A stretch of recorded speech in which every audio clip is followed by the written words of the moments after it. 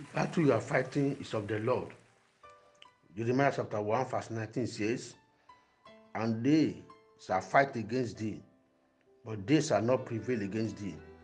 For I am with thee, saith the Lord, to deliver thee."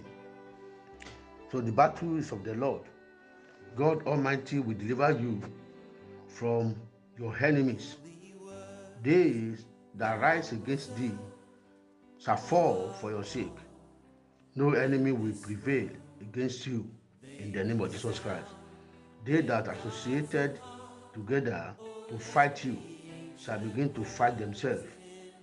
The hand of the Lord shall be heavy upon them to judge them. As for you, you shall be delivered from 6 troubles, yea, in 7. No evil shall befall you, in the mighty name of Jesus Christ. The blood of Jesus shall become a shield to protect you. The rock of ages shall be your defense, in the mighty name of Jesus Christ. Amen. Happy day for you, in Jesus' name.